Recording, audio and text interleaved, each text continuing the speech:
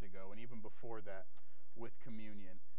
Sometimes we don't have to come up with something new. Sometimes we have to remember what it was. And I think that's the whole purpose of communion, is to remember what Christ did for us.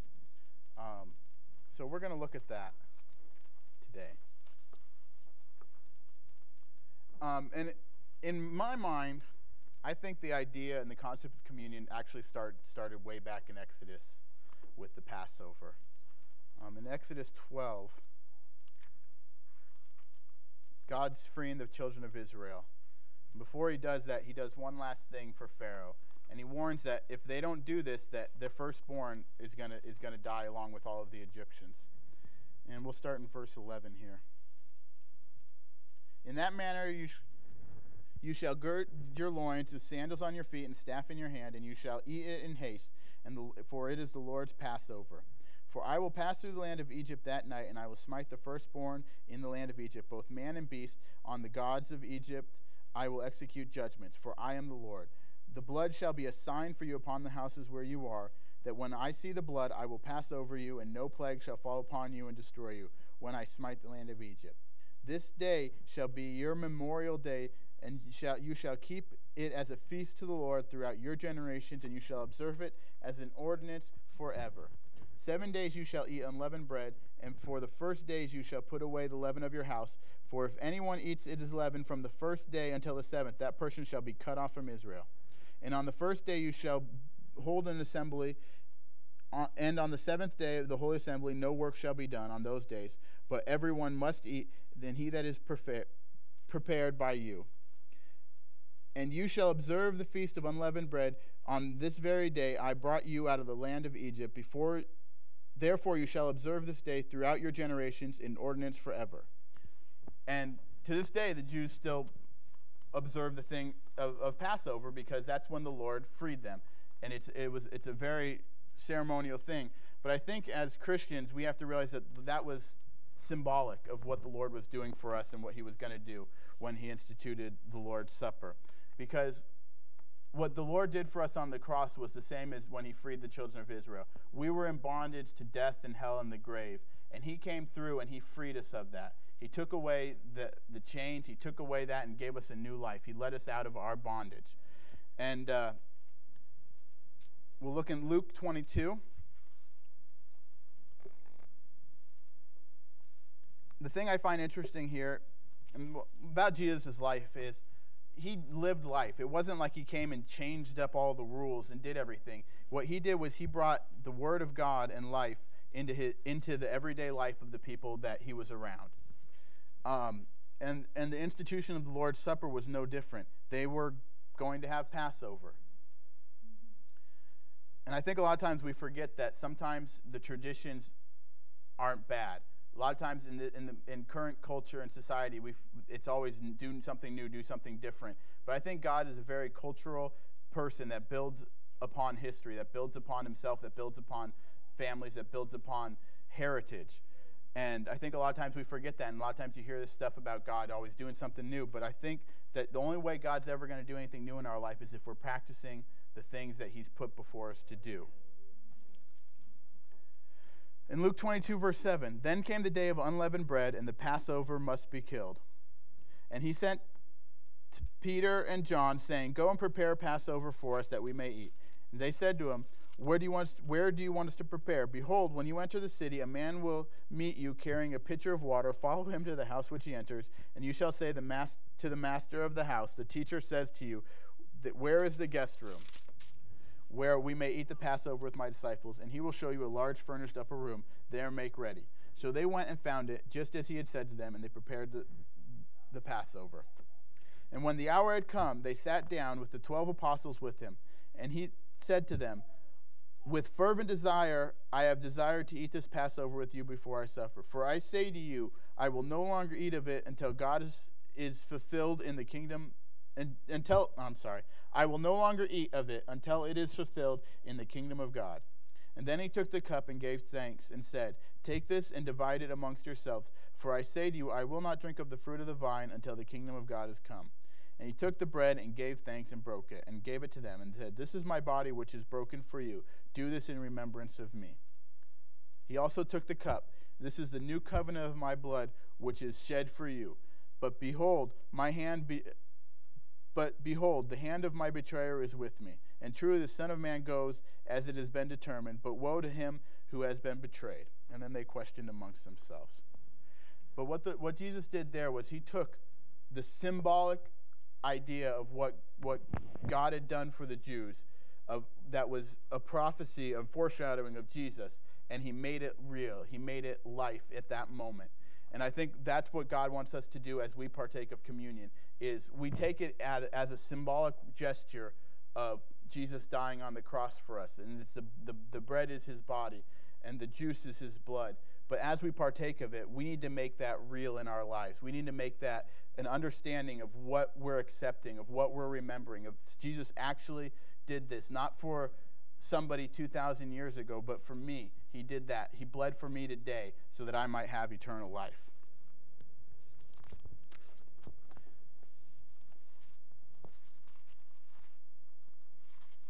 And I think it's interesting that when we share about communion, we share out of Corinthians, and where Paul institutes the Lord's Supper. Because at that point, that's what we're doing here too, is we're taking what happened and we're making it a tradition in our life.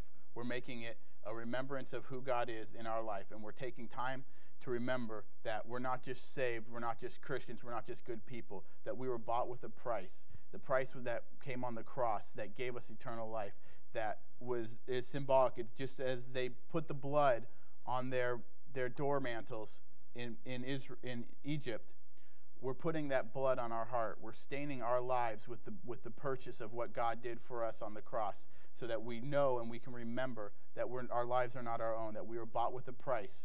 So as we partake of communion, remember and keep these things in your heart, that it's not about just thinking of what God did for us and thanking him, but it's remembering who we are and what that sacrifice was. We were bought with a price. We are no longer living our own lives. We're his children, and we're his to do with as he pleases. Servers, come forward.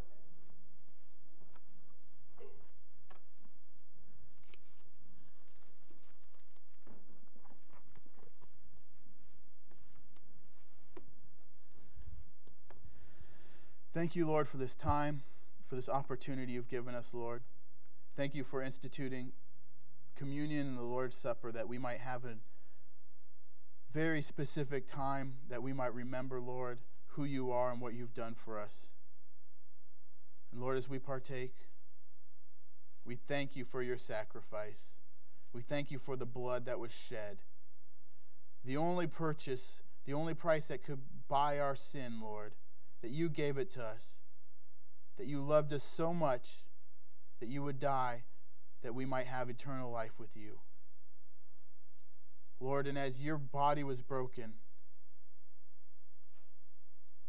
may our spirits be broken before you, that we would not be independent, that we would not live our own lives, Lord, but that we would recognize the sacrifice that you made, and that we would honor that each day with our life. In your name we pray. Amen.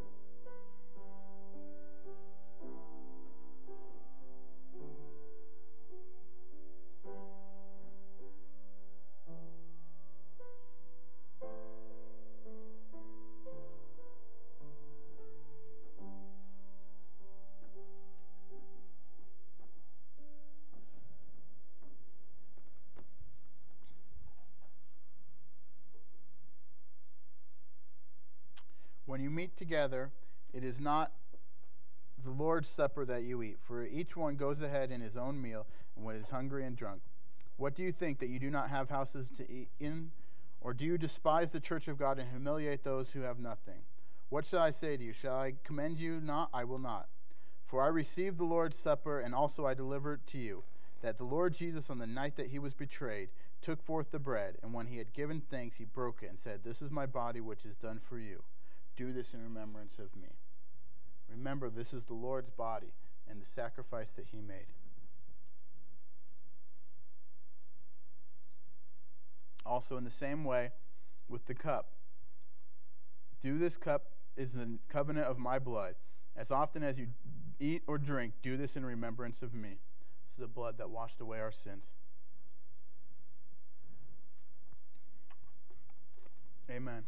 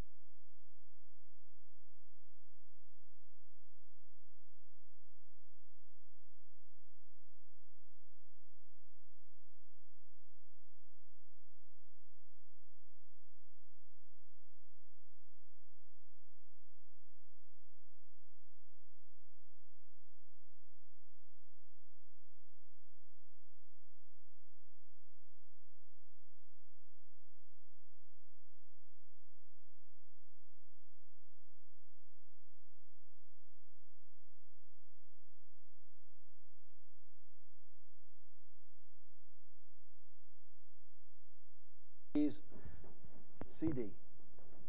All right. Get the message and ask them what it's on. But we were talking about the magical mystery tour, hallelujah, that God has us on today. I felt, again, I believe what I have to share today is also very important. And as I prayed for the children, I really like to pray for ourselves, that great prayer that Paul prays, that the eyes of our understanding would be open. I believe unless the Holy Spirit opens our eyes to the words of the Lord Jesus Christ and their true meaning, we cannot understand what he's saying. We could not even come to him unless he draws us. So as we're speaking here today, I pray the Holy Spirit would open the eyes of our understanding, that we might truly hear him. Now, as worship, I thought was very good. I thought the words that came forth were very good because they were confirming what was to take place in my own heart. And just before I got up here, I thought, well, you know what I'd like to do, and I think it's a proper thing to do. I wanted to get up here and say, in Jesus' place, I forgive you all your sins. And as I was meditating on saying it, because that's kind of a presumptuous thing to say. We think if someone would say that, we think, well, how dare he? But isn't that what Jesus sent us to do? He said, go into all the world and preach the gospel. Whoever sins you forgive, I forgive. What greater ministry could we have than to say, your sins are forgiven? And we are ambassadors in Christ's place. See, but we don't, Well, here to this morning, in the name of the Lord Jesus Christ and in his stead, I say unto all of us, I forgive you all your sins. Wow. When as I was thinking about that, I think, well, should I share that? Then the word came forth that said we can always start new. No matter how bad or how good we were, we can always start new. What a wonderful thing to have in our lives. But I don't believe God wants us just to be there. I think it's a great place to be and to grow from. And that's what I want us to begin to talk about in a greater way. And also in the song that we were singing, the wrath of God was satisfied. Now that, whenever we sing that song, that stirs something in me. I almost get a little angry and, well, how dare he? But then as I was thinking of that, God didn't just create us and leave us. God sent his Son that the wrath of God could be satisfied. And the Bible says that when we were yet weak and without hope, when we could not save ourselves, God sent his only Son in the likeness of sinful flesh to condemn sin in the flesh, that we might have life through him. And so it was singing that it's like God didn't only create us, but he also saved us in that we could not save ourselves. God saved us himself and for himself. And as we were thinking about that, and again with what I have on my heart, and I believe we need to understand these things in a real practical way of what God really is having us to do so that we can walk with him in this life together. When Adam and Eve disobeyed, when they sinned, what did God do? Well, God makes a sacrifice for them. God himself redeems them. But the work that God had given them to do doesn't change. We have been redeemed because when we could not redeem ourselves, and like Abraham says, Isaac says to Abraham, his father, where is the sacrifice? And the answer is, God will provide himself a sacrifice. And in our place, God has for us provided himself a sacrifice that we are redeemed. Now Adam and Eve, when they came into this world, there is only one purpose that God has, is that God would be glorified, that God would be honored, and God would be all and all. That purpose has not changed. It never was really created. It had always been in the heart of God, but it did not change when Adam and Eve sinned. It did not change God's purpose, did not change his plan, because we understand that Jesus was crucified before the foundations of the earth. This was always in the heart of God, to be able to love us so much that he himself would redeem us.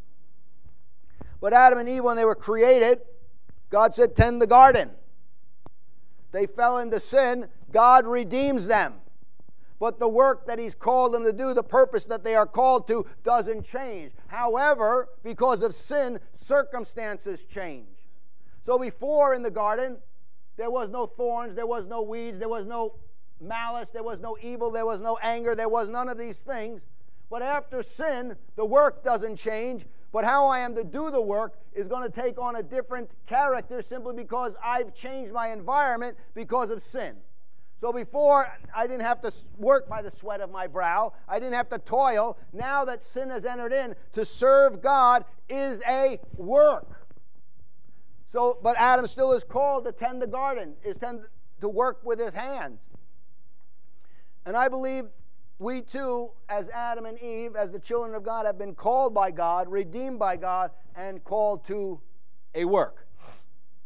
Now I believe we're to look at that work and understand that and learn how to work with that. So in the book of Acts, chapter 20.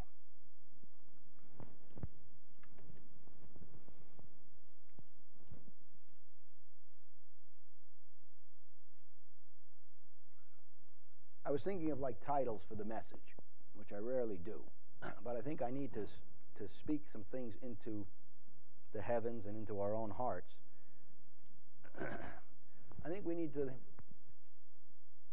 have the joy of sacrifice. Paul talks about, I believe, to the Hebrews, might be to the Thessalonians, that you took joyfully the spoiling of your goods. There was a joy of sacrifice. The woman that came, I think her name, maybe it was Mary, came and gave the sacrifice of that alabaster box filled with the ointment and just seemed to waste it. Now, you know what? I like to think, I look at those things and they say great. But then I also kind of like to think like a person. Now, a few days later, a few months later, a few years later, I don't know, might even been a few seconds later when the Pharisees were on her case, she might have regretted doing that. She might have said, oh, maybe she got in a tight position some years later and she needed the money. She said, oh boy, if I didn't waste that. But at the moment, she had the joy of sacrificing all for Jesus. And I believe we need to come and see that our life should be, as it talks about in Romans, a living sacrifice. And Jesus talks about Jesus, for the joy that was set before him, he endured the cross. He endured the shame. He endured all contradiction of sinners against himself. I believe there needs to enter into our hearts a joy of serving the Lord God Almighty, and of the joy of serving Jesus, and the joy of knowing him. If that's not there, we end up becoming in a great competition. Now, I don't want to make light of this, but I believe it needs to be understood, of responding to God and the Lord Jesus Christ and to his call. I believe God is looking for a love and a faithfulness that honors him first, that does his work. And the great competitor that we have for that is my own life, is loving my life. And unless there is some means of measuring my life with Jesus or my sacrifice for him, most of the time I will lead myself astray, because the cares of this life, like weeds, rise up and they choke me out, and I become distracted, and pretty soon the one that I wasted, this alabaster box of ointment, I said, why did I do that? But I think every day we need to become renewed to the purpose of God and what he's called us to do. And the great competitor is loving my own life. And when after the resurrection of the Lord Jesus Christ, we find Peter, probably with the other disciples, because he said, let's go fishing. They all went with him. But what does Jesus come and says, do you love me? Well, yes. Now see, yes is not the end of the sentence. If you love me, sacrifice. Feed my sheep. I think Peter understood what that meant. What kind of a sacrifice. It would have been easier and more natural to go fishing. But when Jesus calls us, when Jesus called him, but when Jesus really calls us, he asks us immediately to drop our nets. Give up your life. Is the love of God more precious than life itself? Thy loving kindness is better than life. We sing that song until 2 months later, 3 months later, a week later, something rises up, and I could sure use that 300 denarii right now. Why did I do that? And this takes place in the natural, and the warning of Scripture is against that. Strengthen the hands that are feeble. Strengthen the knees that are beginning to wobble. Strengthen your vision. Write that down. And remember from whence you came. It's a good thing, as Adam was saying today. Maybe it was Pat. Somebody said it. We need to remember we were slaves in Egypt. If not, we begin to forget that. And you know what? The world really wasn't so bad. They had great garlic and onions in Egypt. We had work. We had this. Why don't I want to be doing? Wait a minute. I took joyfully the spoiling of my goods. There's a joy in sacrifice. Is Jesus the Lord of all? Then, Lord, let me be willing. Not only willing, but let me sacrifice. And the call again today, as it is to Peter, is drop your nets. Follow me. If you love me, feed my sheep. The competitor for that is my own life. And that's the sacrifice that Romans is talking about. I'm going to read that. Romans chapter 12. Because I think it's important to lay a foundation on this. And again, we're moving towards the concept of hearing instruction, correction, and counsel. But I believe in order for us to really hear that, there needs to be a proper understanding. My ears need to be open. Jesus said, if you have ears to hear, hear what I am saying. See, it's not good enough just to hear. We must hear and say, that's that's that. And I'll forsake everything else to fulfill that call. Romans chapter 12. I know we've read this before dozens of times, but I beseech you, brethren, by the mercies of God, in chapter 12 and verse 1, that you present your bodies a living sacrifice. Now, my life here is not my own. See, we forget that almost minutely. Daily, I have to continually brought back to realize, and this is the warfare, my life is not my own. I've been bought with a price, therefore glorify God. Peter, what are you going back fishing for? Your life is not your own. Now, there's a difference between this sin, and now please hear me because I don't want to make light of sin. But sin is a dead issue with God. It was crucified 2,000 years ago in His Son on the cross. He has forgiven all our sins. All your sins are forgiven. Now, if you do sin, just like Adam sinned, there's going to be consequences that end up in the garden. But Jesus is the answer for all our sins. Your sins are forgiven. If Jesus, and John says, if you do sin, after you've come to Jesus, you can still come to Him and confess your sin, and He's just and able to forgive. Sin is not what stops the church. The devil was beat, totally defeated on the cross. But what Jesus warns us about, and what He says, if you want to be my disciples, I must despise my life and sacrifice my life to fulfill His call and His vision. The great competitor is not sin, but it's me. It's my life. It's my ideas. And the only way that we are going to fulfill God's purpose is by sacrificing my life. And what is it? Is a living sacrifice. The sacrifice that says, I heard that. I'll do that. Abraham, I want you to sacrifice your life. And when he's asking that, he asks him to offer up his only son, Isaac. We go, man, I don't. Now, what he really had to wrestle in his own mind is this concept: how dare God ask me to do that? This is my dreams. This is my hope. This is what I believed in. But yet he moved with fear and moved ahead to that. And God is asking to each one of us and saying, be this living sacrifice. A life that is lived in accordance and under God's authority, that is moving along to fulfill God's purpose. Now, I'm talking about purpose because I believe the Bible talks about in Proverbs that without a vision, people cast off restraint. Well, you see, and I think much of the church, and even in our own lives over a course of time, the vision kind of seems so distant, and maybe we've tried to fulfill it and it never comes to pass. And we think, oh my goodness, no vision. And where there is no vision, you'll find out what comes up. Your own life creeps up. Nothing wrong with what we're doing necessarily. Could be.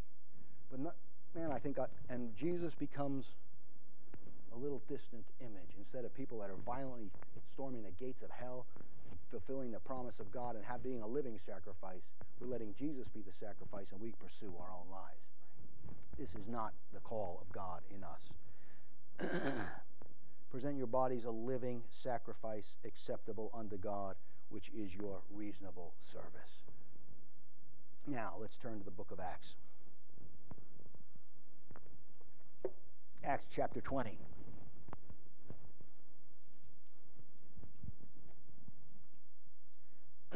And as I read this, I was reading in a book the other day. When a person has no call, see, if you have no call, no vision, no purpose in life, it's easy to serve God. But when the vision of God grabs hold of you, if you're a person with a call, you will find all hell busts against you. When Jesus came down, the devil tempted him. He was hit on every hand because he had a call and a destiny to fulfill. Yes, it would be easier not to have a call. Paul said it'd be easy. I just compromise a little bit here. But he had a call of God. And I want you to make your calling and election sure. Because without a calling, without a vocation, without a vision, there can be really no sacrifice. See? I believe we need to, I believe for me, I need to be loving Jesus and saying, Lord, you've called me. We have a great purpose and a great vision. Now, if I lie, does that make God a liar? If I do something against the Word of God, does it make His Word not true? No. This Word is true, no matter what else takes place. See, if if someone is unfaithful, does that make God's Word unfaithful? No. But it would be easy. Now we read in Psalms where it said David talked about, if it was an enemy that betrayed me, I could have endured that. But it was with him that I went to the fellowship of the saints and into the house of God. It was him that kissed me, that betrayed me, and that would rent his heart. But he understood that God was still God. God was faithful no matter how unfaithful men are. Our faith is not in human behavior, but in the Word of God that keeps us. Now, if I don't understand that, pretty soon what happens is my life interests become very important, and Jesus becomes less important. And we become what the Bible talks about being lukewarm and not really fulfilling God's purpose and vision, but just kind of Christians. And pretty much then, we're not moved by the will of God. We're pretty much moved by what we like. But I think we need to come back to a place of the joy of sacrifice. Today my life is not my own. Today my life belongs to Jesus. There is a plan and an order, and my steps are ordered by the Lord. Lord, how would you like me to live? And I can look back, as we shared last week a little bit, these areas that would just sacrifice. And they're going to be, now, if sacrifice doesn't hurt you or cost you a lot, it's really not a sacrifice. Abraham did not want to get rid of Ishmael. God said, put him out. He went through great pains. There needs to be an understanding that our life is a living sacrifice. And the thing that makes it so hard is the love of my own life. The reason I really don't want to do this is not all the reasons. It's just I am I. I want to do what I want to do. This is the nature of sin. This is the nature of selfishness. And it must be broken or at least channeled to where that doesn't rule my life. Now, Paul here is talking. He's actually talking to the Christian brethren. I think we mostly know the story. He's going to Jerusalem, and a prophet comes to him, a man of God. A man of God has a word from the Lord. This is a genuine word from God. And he speaks to Paul, and he tells Paul, this is what the word of the Lord is.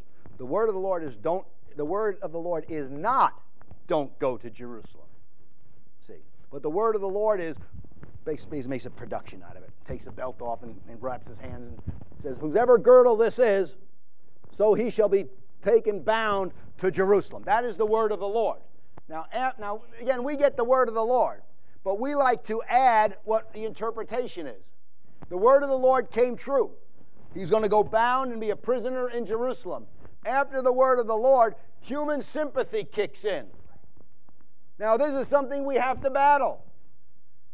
I mean, I was speaking with the Lord. I think it was this morning. It might have been last night. I kind of not sleeping real well. I was not really whining, but no, I wasn't whining at all. I was just having a talk with the Lord. But eventually, my talks with the Lord end up in self-pity. And I was kind of talking to him. I said, I really was thinking about some situation. I said, I really would like to be there again. And I kind of felt the closeness of the Lord. And it was kind of like, you're not there anymore. That's not where you are. Now, don't do that. But see, I would like to have that human sympathy. See, human sympathy makes you feel good. Human sympathy might actually let you give a bum $1 or $2. That's what it might make me do. You might give $5 or $6. But there's no salvation in that. It might be nice to do. But if it's just to make you feel good, you've missed it. Then you might be doing just living in sin. Because all that does not glorify Jesus is sin, is not the will of God. And so Paul says, now this is the answer. And they say, Paul, don't go to Jerusalem. And many times we're going to have the word of the Lord come in our midst. And I'll tell you, I had a brother that he got saved in Vaughan with us, came to the Lord, was mighty in God, did a great work. Finally lived now in Canada, came down. You all know who it is. But he said something and he left, not in a huff or anything, just left. And I asked him why, and he basically said, "You're too strict." How many people said amen in their heart? Well, if you did, first off, you don't know me. And second off, I'm just going to say it boldly, you don't love Jesus. Yeah. My wife is just too strict. Disneyland is just too strict. You have to wait in line for 2.5 hours. You never, this is too strict. You actually paid money to go there because there's something you wanted. See, if I begin to look at the church or my life, my wife, my family as too binding on me, then pretty soon what happens is, oh man, every time you look at your wife, there's this, she's just telling me what my husband is. There's got to be a place that, oh, wait a minute, God is working in my life. I'm going to willingly grab hold of this. See? And I began to think about that. I meditate on this. Am I really too strict? Well, I'm going to say I'm probably not strict enough. See? How many people here have ever been forced to do anything? Now, you might think you have. How many people have been forced to walk with Jesus? Yeah. How many have been forced to be baptized? Anybody forced to be here this morning? Well, I hope there is a force that's working on you called the Holy Spirit. But Jesus never forces. But just because he doesn't force doesn't mean it's not correct. There's going to become an accounting time. But I believe the love of God should constrain us to say, you know what?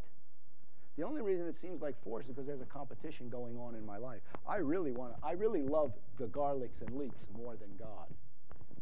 And I got to make a decision. God is more valuable than all those things.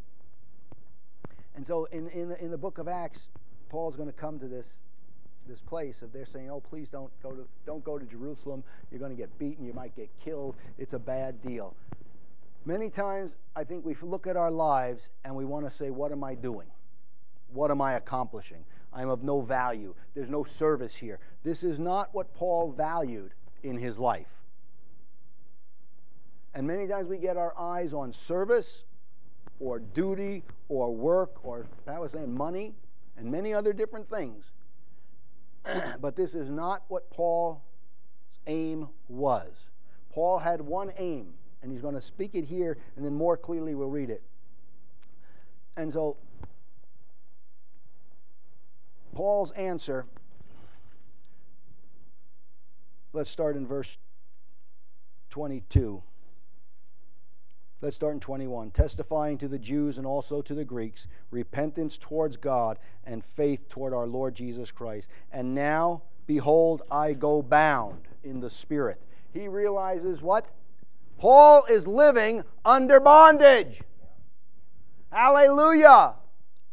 You know, we're not set free to be free. We have been set free to be the servants of righteousness. We should be the bond servants of Jesus Christ. Paul was once in bondage to the law and under sin, but now he said, I'm going bound. I can't help it. The Holy Spirit has got me bound to do His work.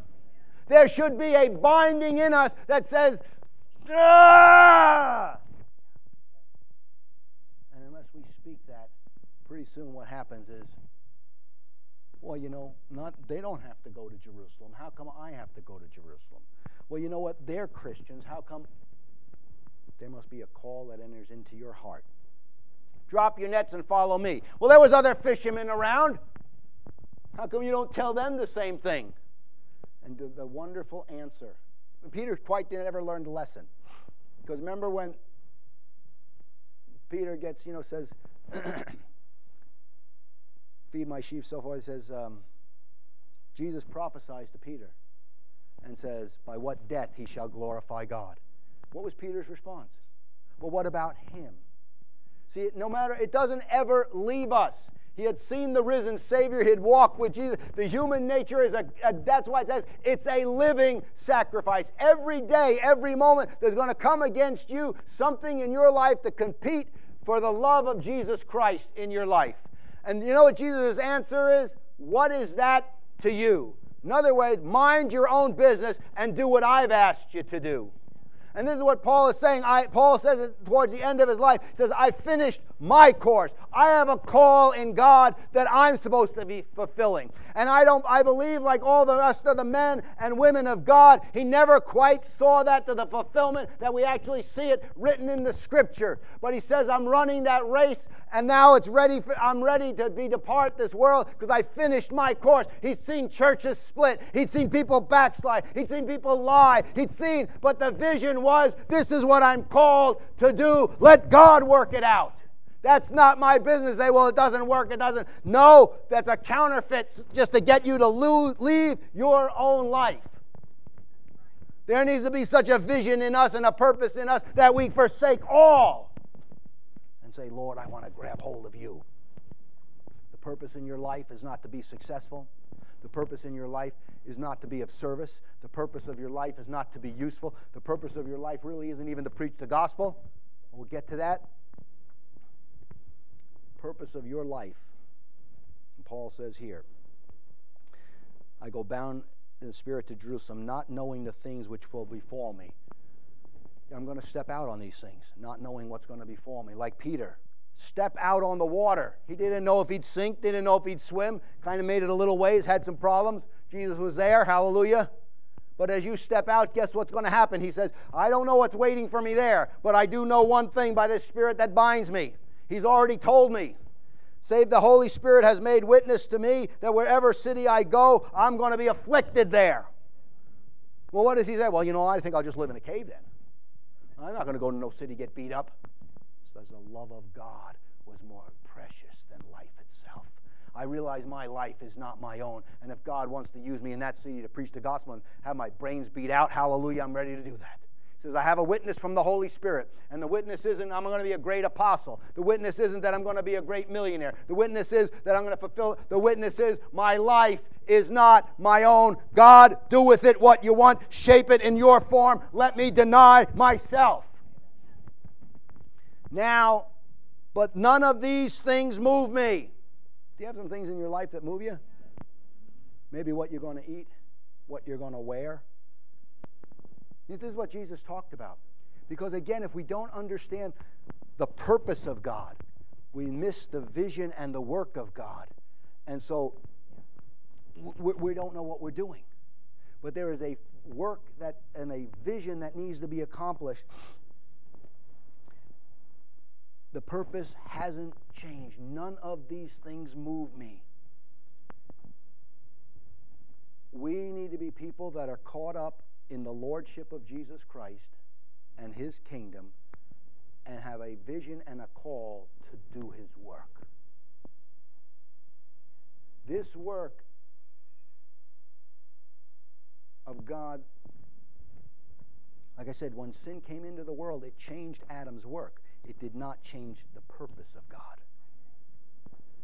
That's why Jesus doesn't talk about great, wonderful, swelling things. He doesn't tell us when He's coming back and what the mystery of tongues and all. He says, don't be like the rest of the Gentiles. Don't think about what you're going to eat, what you're going to wear. Oh, now this has got to be reality. Because people are led about by the nose by these things. Having food and raiment, the Bible says, be content. Let's start letting Jesus run our lives. So we are to deal with this. God is dealing, remember the magical mystery tour. God is a mystery, but He's going to work it out in things that don't seem like Him. What do you mean I preach the gospel? If I go to preach the gospel, I would think thousands of people get saved and they'll say, well, praise God, hallelujah. Didn't happen to Jesus. It didn't happen to Him. It's not going to happen to you. We should not be above our master, but as Him. None of these things move me. He's made a decision. Now, do you don't think He was touched by that? You don't think He was scared at times? You don't think He cried at times? Think He did. But He said, none of these things move me. I've already made a decision, so whatever comes my way, I know what road to take. This is what Paul esteemed high in his life. This is what he set his life to be. Neither count I my life dear unto myself. I don't value my own life. I don't value what I desire to do, that I might finish my course with what? Joy, hallelujah. I think most of the time that we're not joyful is, and Oswald Chambers says this, there's either lust in our life that we fulfilled or lust in our life we didn't fulfill. Sometimes it's looking through the candy store window going, boy, I wish I could have that candy. Mom and Dad don't let me eat it, but I really want it. This is really a bad deal. Paul looked at that and said, garbage compared to knowing him. I don't love my life. And there's going to come things in the kingdom and in the work that in this age, through the sweat of your brow, through the toil, we're going to fulfill God's purpose. He is the Redeemer. He saved us by himself, and that we could not save ourselves. But now he's saying, do you love me? Do you love me more than your very life existence? Do you love the kingdom of God and my purpose? Then don't count your life dear unto yourself, so that I might finish my course with joy. Hallelujah. There needs to be some joy and sacrifice. I was listening to something on the History Channel a while ago. It was about the Pilgrims when they first landed to America. They had a tremendously terrible time. They found some diaries of that. And it really troubled me. Because the man, his wife died of cholera and so forth and so on, and people were dying just by the dozens over there. And their diary said, today we lost, I'm just going to say 10 people, and so that seemed right in the sight of God. That offended me. Now, I'm sure he cried. I'm sure he had not like, oh, well, you just don't feel anything. No, I feel it plenty. But my life is not run by my feelings. I have a purpose and a vision, and my life now is not to be a wonderful glory and I'm looking good, but it's a sacrifice. It's a living sacrifice. What does it seem good for God to do in your life today, Abraham?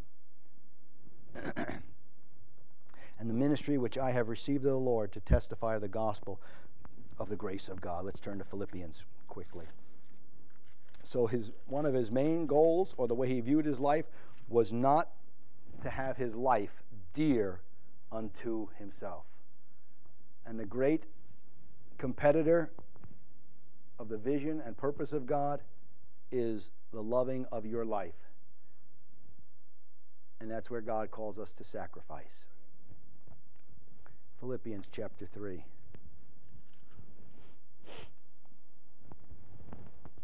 Verse 7. But what things were gain unto me, those I count for loss. See, I think he's writing this in a place of faith. There's going to come things that you're going to have to lose and to get the work of God done. See, the vision is going to take on some form. Nehemiah, great vision. Let's build the walls of Jerusalem. Boy, I think people got excited about that. The excitement wore off quickly when they went to Jerusalem. They said they wept over the city. What they didn't realize, it was such a mess. Stones, burnt ashes, garbage everywhere. People live in places, animals there.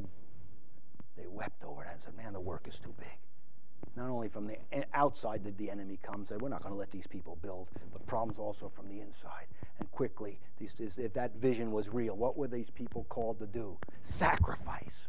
They sacrificed their normal life. They sacrificed their life in Babylon. They sacrificed everything that God's work would be done. If God's work is bigger than you, which it is, but if you see it, then no sacrifice is too great. I finish my course with joy. Lord, what do you want me to do? Work on me. This idea of being made a disciple. Yea, doubtless I count all things but loss for the excellency of the knowledge of Jesus Christ. There's going to come a time, well, I'm just not going to offer up my son. I've done enough. You don't have to offer up your son. You're going to miss out on something. You've took back your life.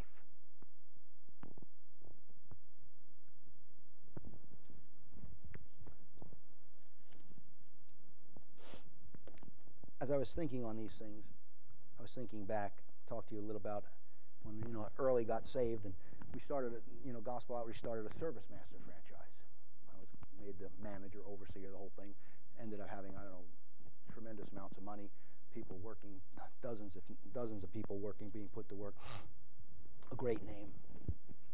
Do you know what I got from that business? I got nothing. No money, no monetary value. Kind of like the alabaster box. We built a business. And there's been several things like that that's happened to me. I had houses put in my name because I was considered at some point faithful enough because they didn't want to trust the church. But I never got any money for those things. I could have. Now that wouldn't have been right, but But people get funny ideas, and I began to think, then people started they wanted to buy, they bought their businesses from, they wanted to separate, and I didn't even get considered. Probably a good thing because I wouldn't have known what to do with it anyway. But I look back on that and say, you know what, man, what a waste. I could have made a lot of money. Wait a minute, that's not why I was doing it. I wasn't doing it to make a lot of money. I was doing it on the sacrifice for Jesus. I was doing it to build the kingdom. I was doing it for, hallelujah. If we could do that again, let's do it again. There's one thing that I know. Wherever we go, there's going to be some sacrifice. There's going to be some punishment. There's going to be some, Lord, but your gospel is sweeter than anything else. I believe we need to start doing that here and now in the real life. Sacrifice has to be something real. It has to be something that my life is changed. Elisha and Elijah, his life was changed, not by God, but by the vision that was spoken to him and his pursuit of that vision. See, it was like, yes, hallelujah. Without a vision, I would have got saved, and I left right away. But it would have been I don't know what saved me. Oh, Abraham, Adam, this is what you do. Tend the garden, work like this, do these things. But I never did this. I don't want to do that. That would be the killing of my dream. Yes, that's exactly what needs to happen. Not getting a lot of amens, because some of us, we got some other dreams around, don't we? We might even be dreaming something godly, like Isaac. God says, give me him. But let me change your life in a way you don't understand. A suffering a loss of all things and count them but dung. Do we look at our life in that manner? Well, I think if we took that, at least mindset, when we were asked to do something, guess what? Dung. That's something I'm not carrying around. Don't see many of you bringing it to the church today. It's like you got rid of it. But no, this is my life. God views our life without him and anything apart from him as a waste, as garbage. There is no goodness. What if a man gains the whole world and loses his own soul? There is of one thing that's of any value. It's I do not count my life something to hold on to. And what is your life? See, if it's not more than what you eat and drink and what you do, you're going to hold on to those things. Peter had seen Jesus raised from the dead. He'd been given prophecies by Jesus. He was used to shadow would heal people. But when God asked him to eat unkosher food, that's real. I ain't doing that. I will not. Life comes up in the little areas that control our life. Everybody ready to do the big things of God? Well, here they come. And okay, we're going to, not found in here, okay. That I might know him, verse 10, and the fellowship of his resurrection, the power of his resurrection, the fellowship of his sufferings, being made conformable unto death. Not having his own life, there's one reason he's living, not for service, not for dedication, not for work, not for value, that I might know him. And I do not take my own life back again. And I'm going to fellowship in his power of his resurrection and the fellowship of his sufferings. The joy of sacrifice. And being aware of the great competitor. Let's turn to 2 Corinthians.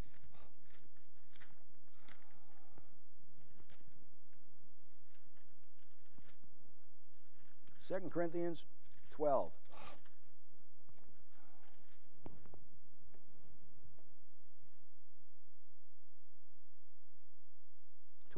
Verse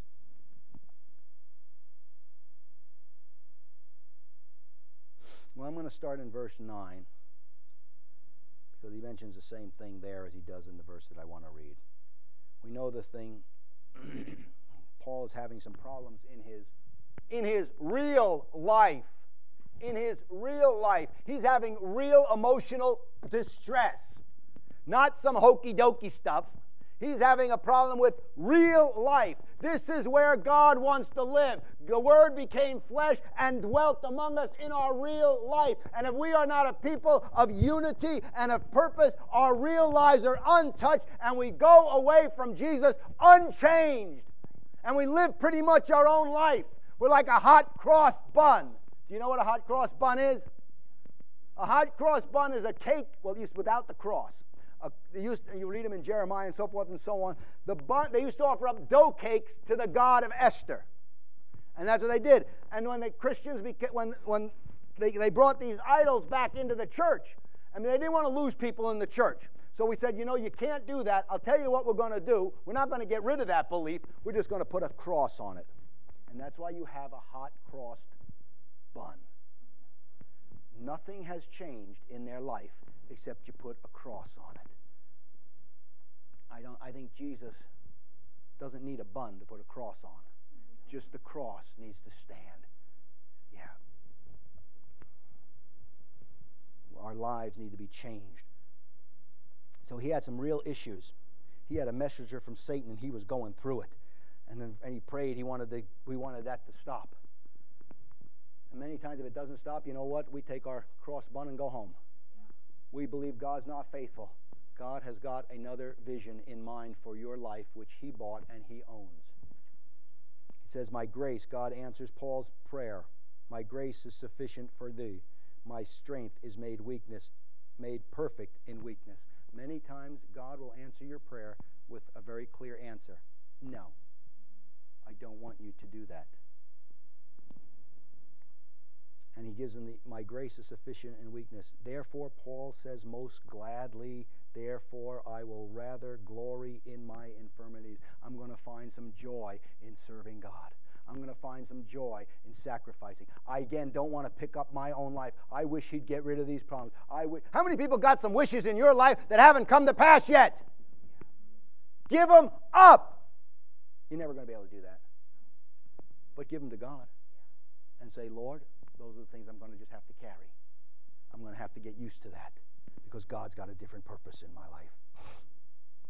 Most gladly, therefore, I will glory in my infirmities. The word is gladly, and the power of Christ that rests in me. The power of Christ is not necessarily fulfill your visions and your dreams, but the power of Christ is to fulfill God's visions and his dreams in spite of all your problems. In spite of all your goodness, in spite of all my objections, God has been good to me. Pat was up here sharing, and that's what I was thinking about today. I am a man blessed on every hand, and I don't even like blessings. And I'm thinking, why would God be so kind to me? I was feeling good this morning. Just because he wanted to. And now, can we take those and return them to the Lord? Paul's vision here.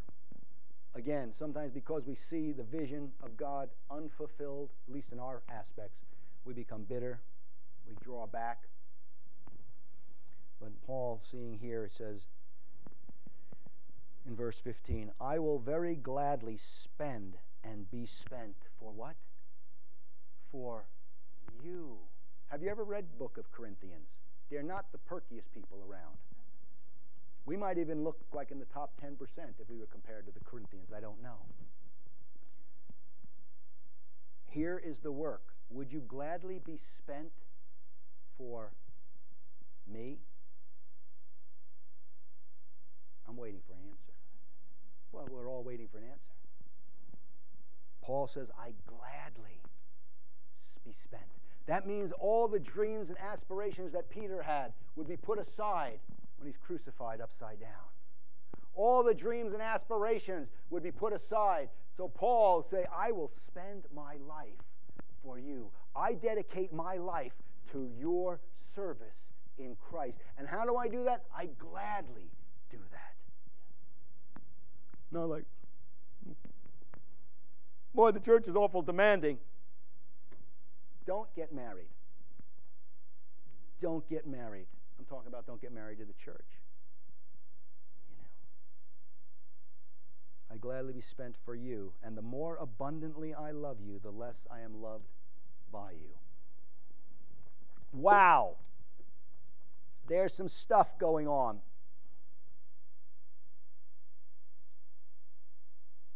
I'll finish up on two things here. I believe by the mercy of God and by His calling, I have a vision given to me by God. And I don't believe it's like a special vision in the sense that it's, oh, you're the only one that's got it. But I believe it's special because I do have it. It's been given to me by the laying on of hands, through the confirmation of the Word. But like any vision and any work that God has to do, He never decides for that to be done alone. Moses had a vision for the tabernacle. He did not build the tabernacle because God has an intention that He wants us to understand that sacrifice and service and laying down our life is a good thing, and it is the humility and the clothing of Christ. And God would bring about to Moses men and women that were gifted to grab hold of that vision and lay down their life to fulfill that vision. I believe if you have a call and a vision of God, then we should be like this, the scripture we just read. I gladly be spent. Lord, what do you have for my life? My life now stops. Paul was heading this way. Bang. Lord, what do you have for my life? Then I want that life to be conformed in me. I believe we're called to a vision and a purpose. Part of that vision is to see a church in unity. I believe a church in unity is people that are under authority, that hear a vision and say, amen, I let that work in my life. I believe it's people that think the same, that believe the same, that live their life the same. I'm not talking we don't have trials. I'm not even talking you don't make mistakes. I'm not even talking about you don't sin. But I'm talking about saying we handle it the way this book says to, and we're going to be here instruction. There needs to be a vision that grabs hold of us. A vision that says this church will be be in unity. I don't care if I've never seen it. I don't care if I never will see it. And sometimes I get tired. I get tired of not seeing it. I get tired of the betrayal. I get tired of seeing people. But you know what? It doesn't make His word any less true. And it's not up to me to bring that to pass. It's up to me to preach the word and to say, brothers, sisters, here is what God is saying. And it's up to you to say, that's right, or man, I don't see that at all. Well, if you don't see that at all, God bless you. But if you do see it, then our lives need to be conformed to that. That's why I'm saying then instruction and counsel take on a purpose. But if there is no vision, there'd be no part to even hear anything further.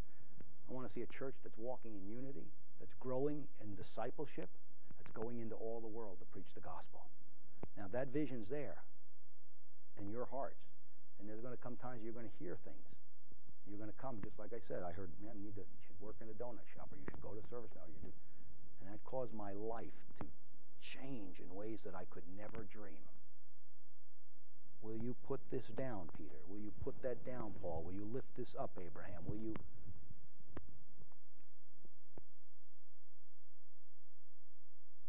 There's going to be a competition with your life.